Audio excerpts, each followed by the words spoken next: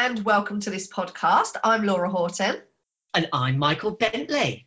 Thank you for joining us, everybody. We're really excited to bring to you season 3 of the Horton Hangout podcast. I hope you've missed us because we've certainly missed not doing the podcast for a couple of months, haven't we, Mike? Definitely. I can't believe we're into season 3 when we were planning and we finished 2 seasons and now we're starting another. Fantastic. It is fantastic. And we're going to continue this season with some bonus episodes as well, with guest interviews. We've got some fabulous people lined up and those bonus interviews will come out over the next few months. You'll just get your alerts if you've subscribed, so that's really good. And it's June. My favourite month of the year, I have to say, and that's purely because it's always a good weather month, don't you think? It is always a good weather month, and it's my birthday month. So it's your birthday, it's my husband's birthday, and I just really like June. It's really good. I also usually go away in June, but I flipped things around this year. I'm going away in July instead for my birthday. Usually go away in June. So be interesting. Went away in May instead, spreading it out, work-life balance and all that. I know, and I've just come back from a major theatre break, so it's nice to be back into the throes of dentistry. Yes, so for our listeners, in case you don't follow Michael or I online, Michael has just been in 2 productions. He's absolutely crazy, but he loves it. But 2 productions pretty much back-to-back, haven't they? Yes, I've done Spamalot and Jesus Christ Superstar in different theatres with different companies, which was absolutely fantastic. And Michael has been rehearsing non-stop for about 6 months for those, haven't you? Yes, it's been a bit crazy. It has been a bit crazy, but life has calmed down now. Well, I say that, we're moving house this month. But yes, there's definitely light at the end of the tunnel. Oh, there we go. See, it's all good, isn't it? It's all good. Yeah. So thank you for sending your questions in. We have questions to answer today on wedding fairs, new staff members upsetting the apple cart, and CPD paying for travel we're going to discuss as well. So we'll start with the wedding fairs. Oh my gosh, wedding fairs. I mean, I've done them all. I don't know about you, Mike, but we've done them all. I mean, we did the small ones, the local hotel ones, we did the NEC, we did Earls Courts, these huge wedding events. And I'll be really honest, I am not a fan. Have you done any, Mike? Yes, I have actually, and I think like you, I think we're blessed with some beautiful locations. I mean, it's great for history, isn't it? I mean, some of the wedding fairs are set in these beautiful places, and my practice is in Sutton Coldfield, and we've got some beautiful, beautiful houses to go to.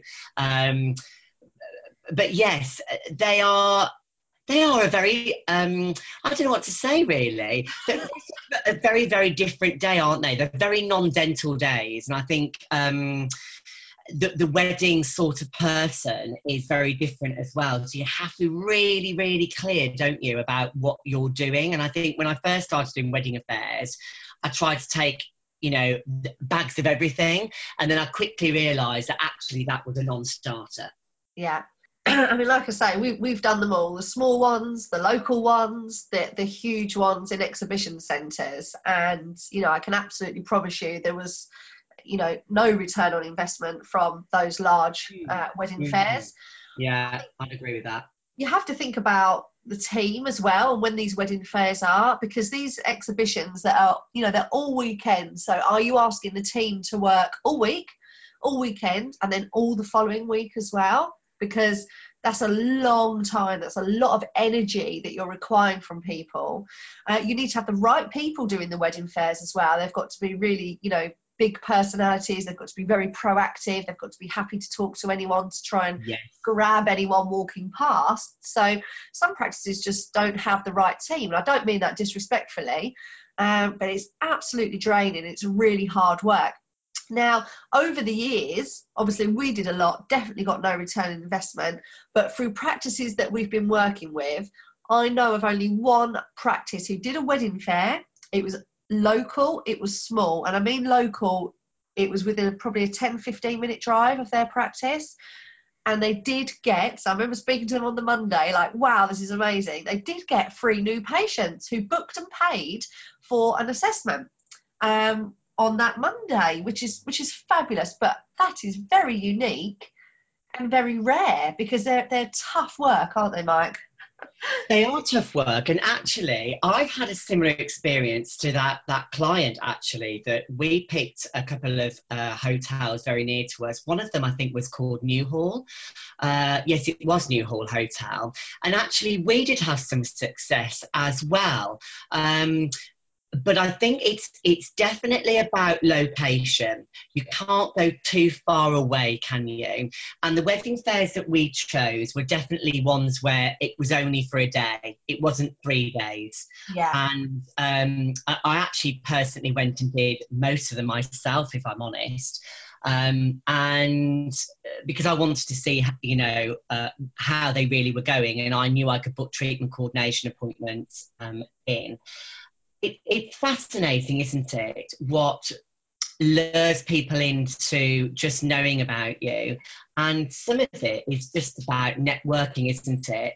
And I met a few patients actually that were at these wedding fairs with their own businesses. And it's some of it's just reaffirming some connections, maybe. But is it going to be a major blockbuster for your practice? Definitely not. Definitely not. No. However, the things that I think about now, which weren't in our day so much, were they really, is social media. Yeah. And we're always looking for social media content and ways of doing things differently. And when I was in the wedding fairs, and it probably was about 5-6 years ago, I mean, social media was there, but it was definitely, there was no Instagram, for an example. I actually think now, at the wedding fair, Instagram would work particularly well, and actually maybe it's about using it as a bit of a filter, to actually pop that awareness out, because you're doing something that gives you content. And I think that's one of the things that practices struggle with, isn't it? So maybe picking out a few places that are very local, that allow you to sort of do some social media alongside the wedding event. Maybe that will, gain you some more patience. Yeah, But absolutely. you've got to be very strategic, I think, about what you're doing. I definitely think it's very key that there's only a few things that I have felt that work at wedding fairs. And interestingly, the top one that we sold at wedding fairs was facial aesthetics. Mm. And the reason for that is you can, I had the opportunity to talk about Martine, who was an amazing dentist that I worked alongside. And at the wedding fair, I had her picture, up on a pop-up banner, and people would come up to me and go, oh, is this, and I'd be able to say, yeah, this is Martine, and these are the treatments that she does, and this is the experience that she has. And I had before and after pictures of her, and I actually had my own face that I've had Botox for many years. And that worked particularly well for me with that. Then we move into whitening as number 2. And number 3, and I'm a little bit iffy about it, but some practices I do know get on quite well with orthodontics.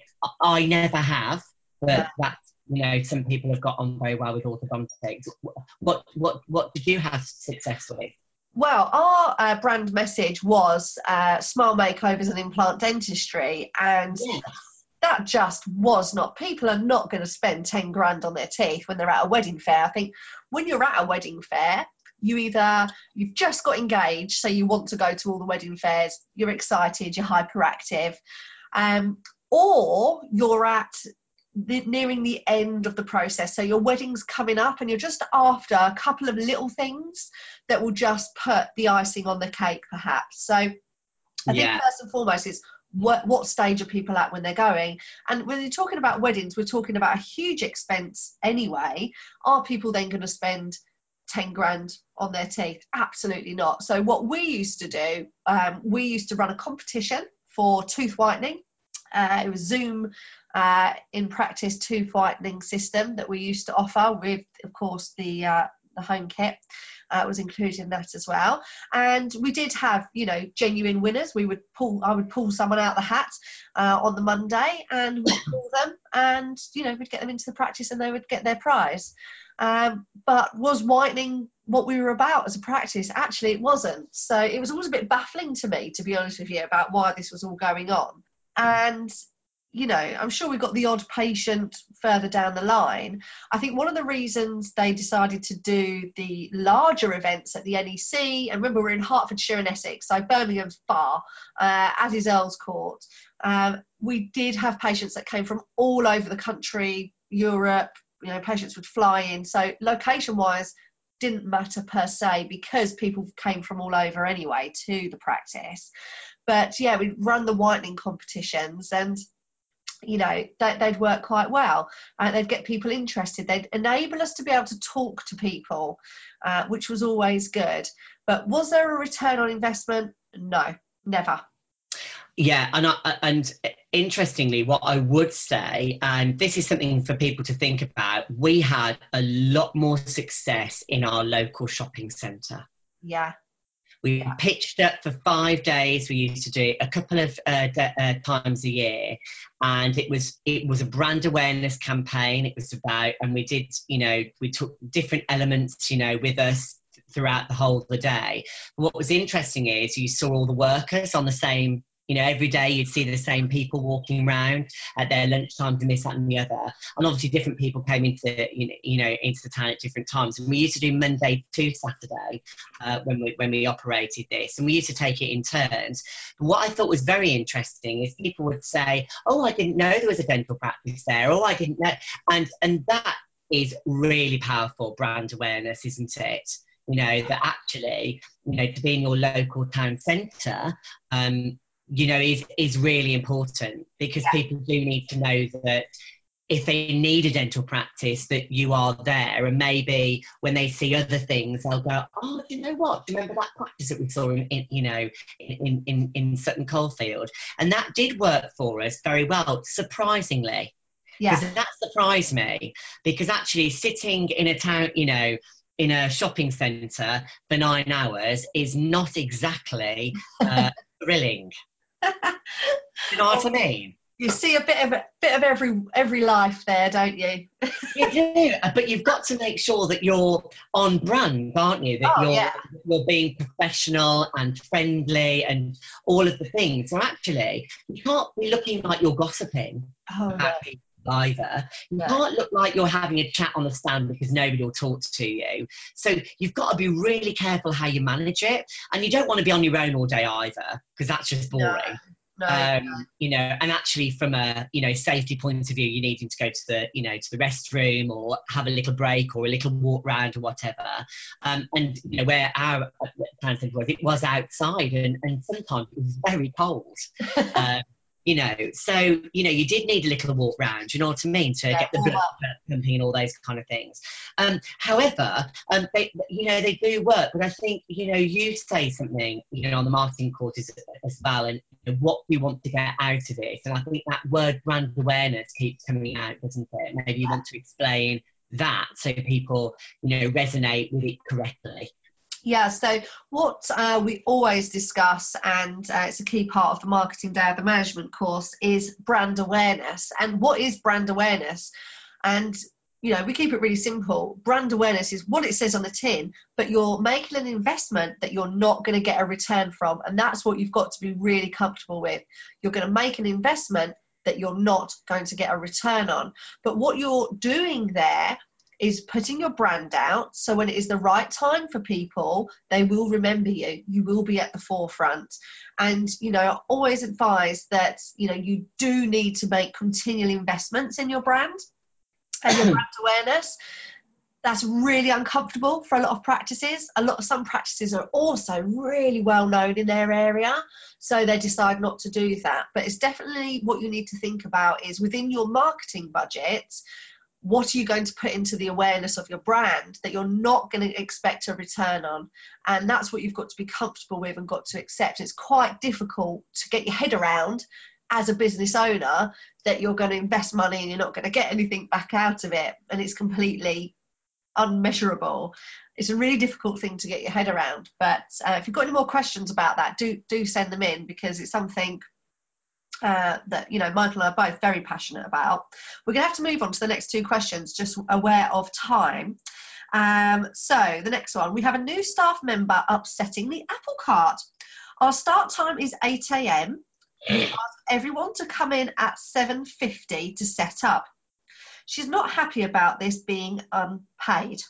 Okay. Now, I'm sure we've discussed this in previous podcasts to relate back to. I'm also guessing this person, I'm just guessing, is a nurse, because there's more time required to set up. And I think, first and foremost, this question, and actually, let me read out the next question. And I think, Mike, let's just tie it all into one, because it's all about team members. The last question is, we pay for courses, should we pay for travel? Okay, so we've got two questions here relating to pay and staff, and most importantly, staff retention.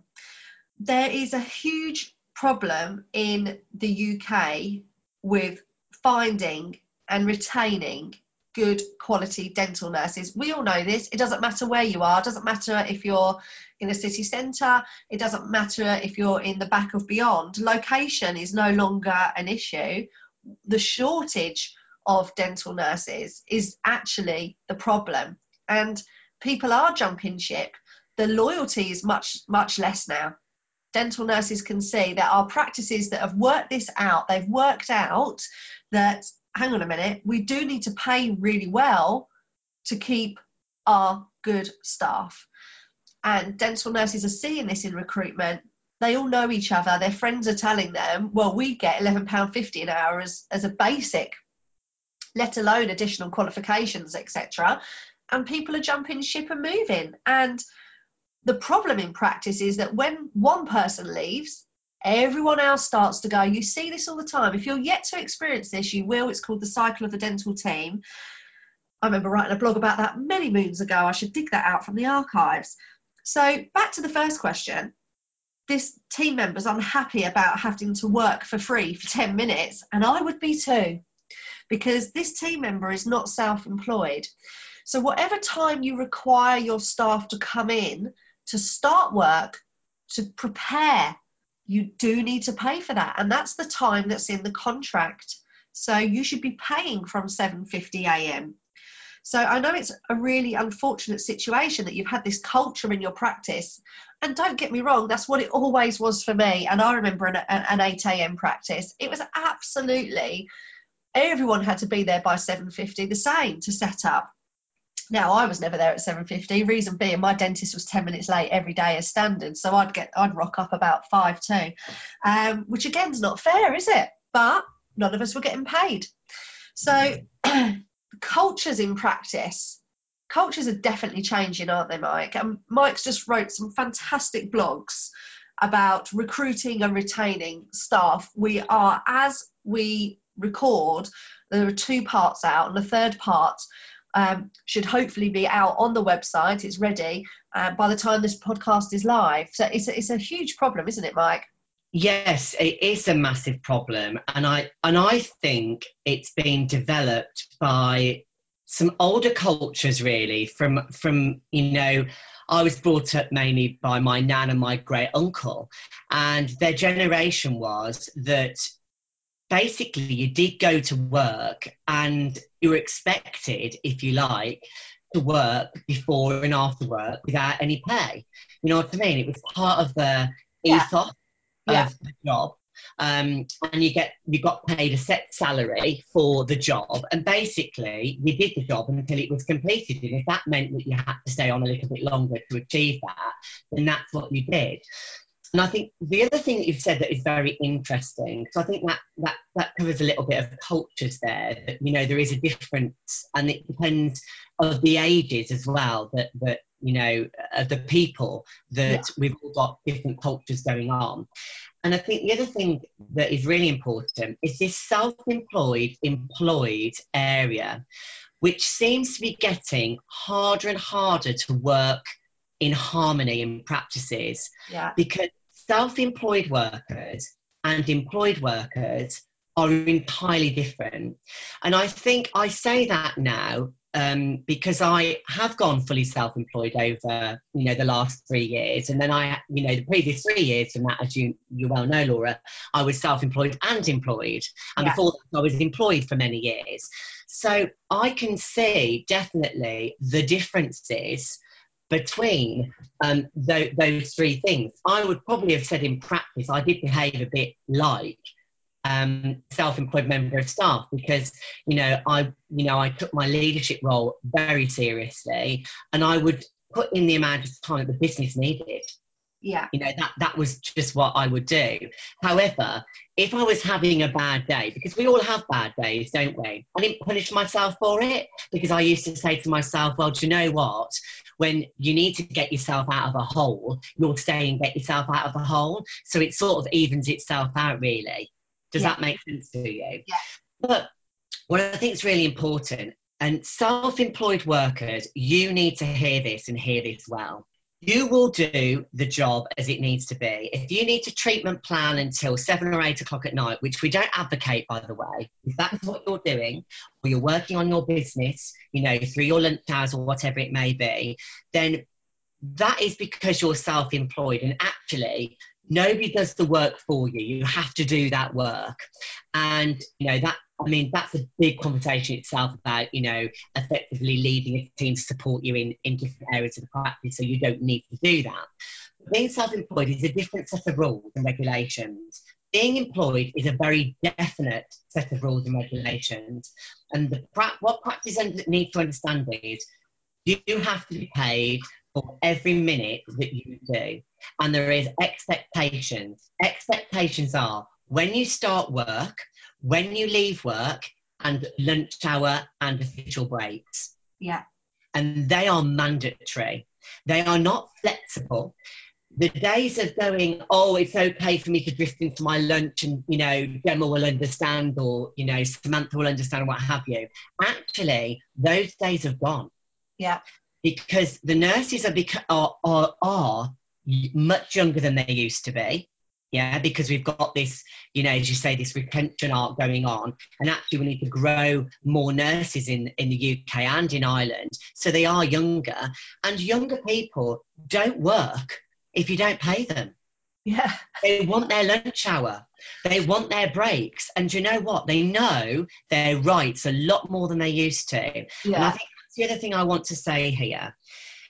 HR used to be a bit of a cloud, really, for people. And I would say that actually, when I first went into practice 20 years ago, you could have said anything to anybody, because quite frankly, people did not know HR. But you know what? People do now.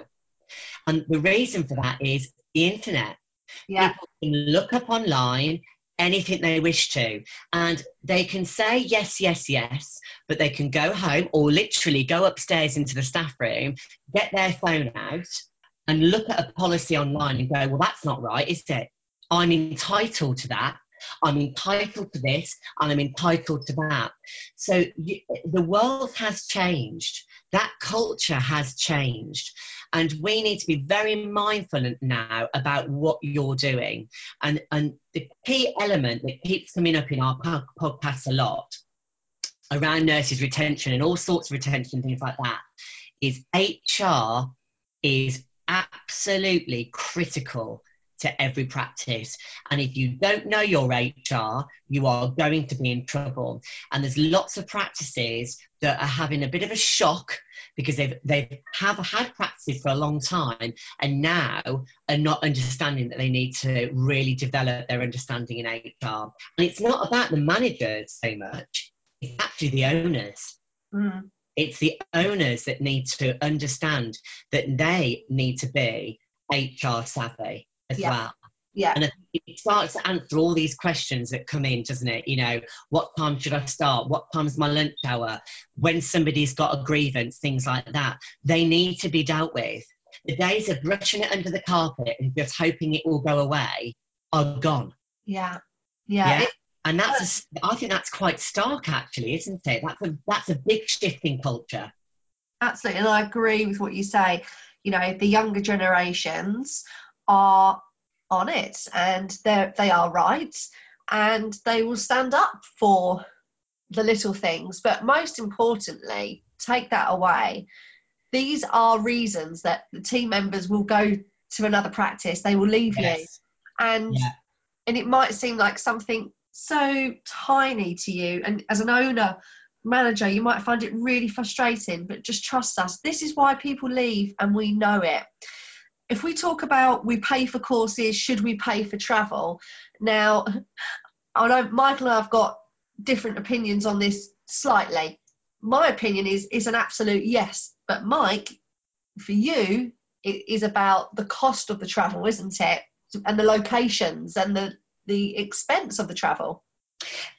Yes, I mean, I wouldn't say that we totally disagree. I mean, it's a bit like a blue moon panel now, isn't it? But not totally bad. But what I think is, it's about budget and it's about affordability. Yeah. And the one thing that I find in practices is actually you get a lot of grievances about, well, if you send somebody on this course and I go back to, people can look things up online, can't they? Yeah. So if somebody goes to a management course, for an example, and that is a suitable investment, let's say £2,000 for an example, and then you've got a dental nurse that maybe, I don't know, let's say doing radiography, the course fee is entirely different for that. And one of them could be miles away and another one could be, you know, literally up the road. And then somebody else in the practice might be having just a couple of days out a year, maybe attending a practice plan workshop, for an example, or a Starman workshop, or Henry Jean, or something like that, with the investment is much lower or actually zero.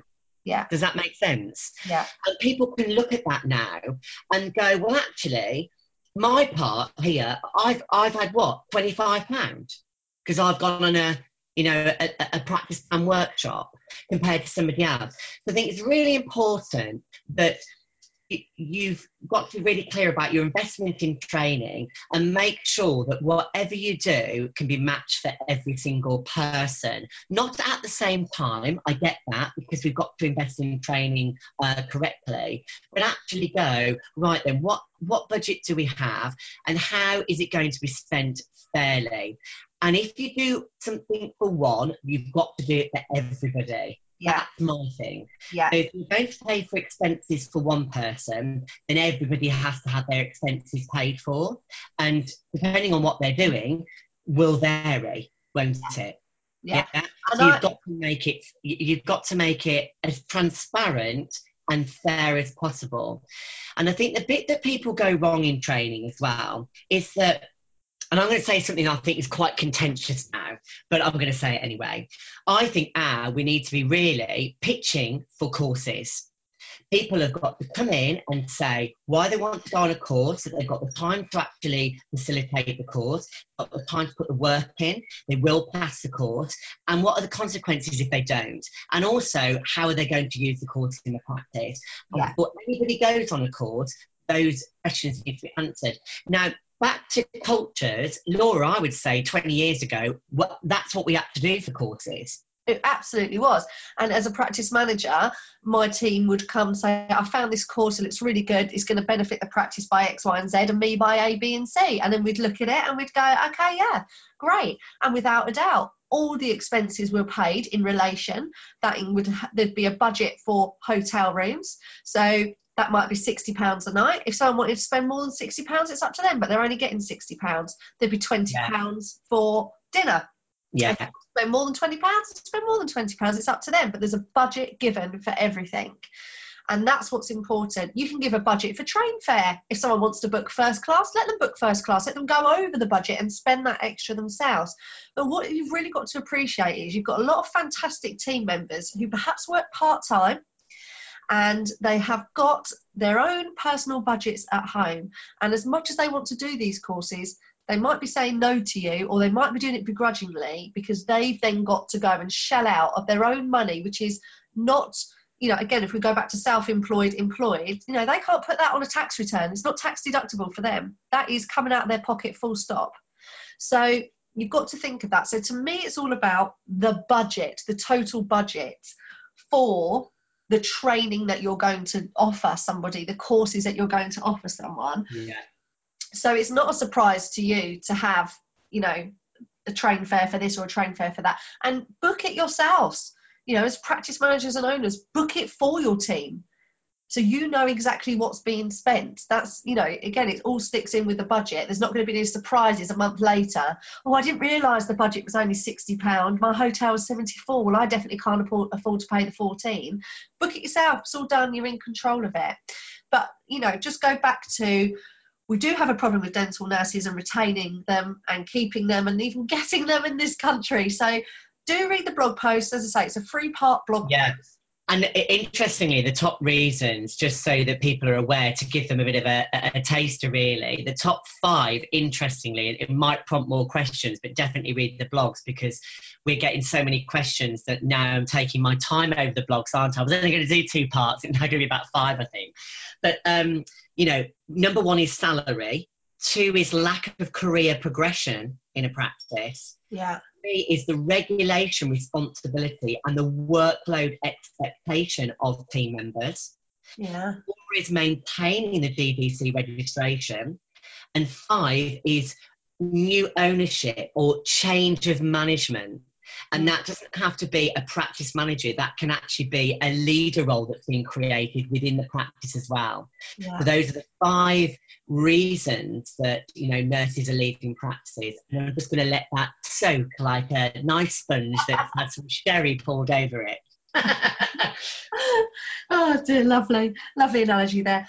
Okay, well, that's all we've got time for this month's Horton Hangout. As I said, thank you ever so much for sending in your questions. We're back with season 3. We've got many months of content to deliver to you, but please keep sending your questions in so we have something to discuss. We do enjoy them, and look out for your bonus episodes that are coming out as well, in regards to our special guests that we'll be interviewing, who will be giving you loads of hints and tips in your businesses and your careers as well. So thank you very much for joining us. Goodbye.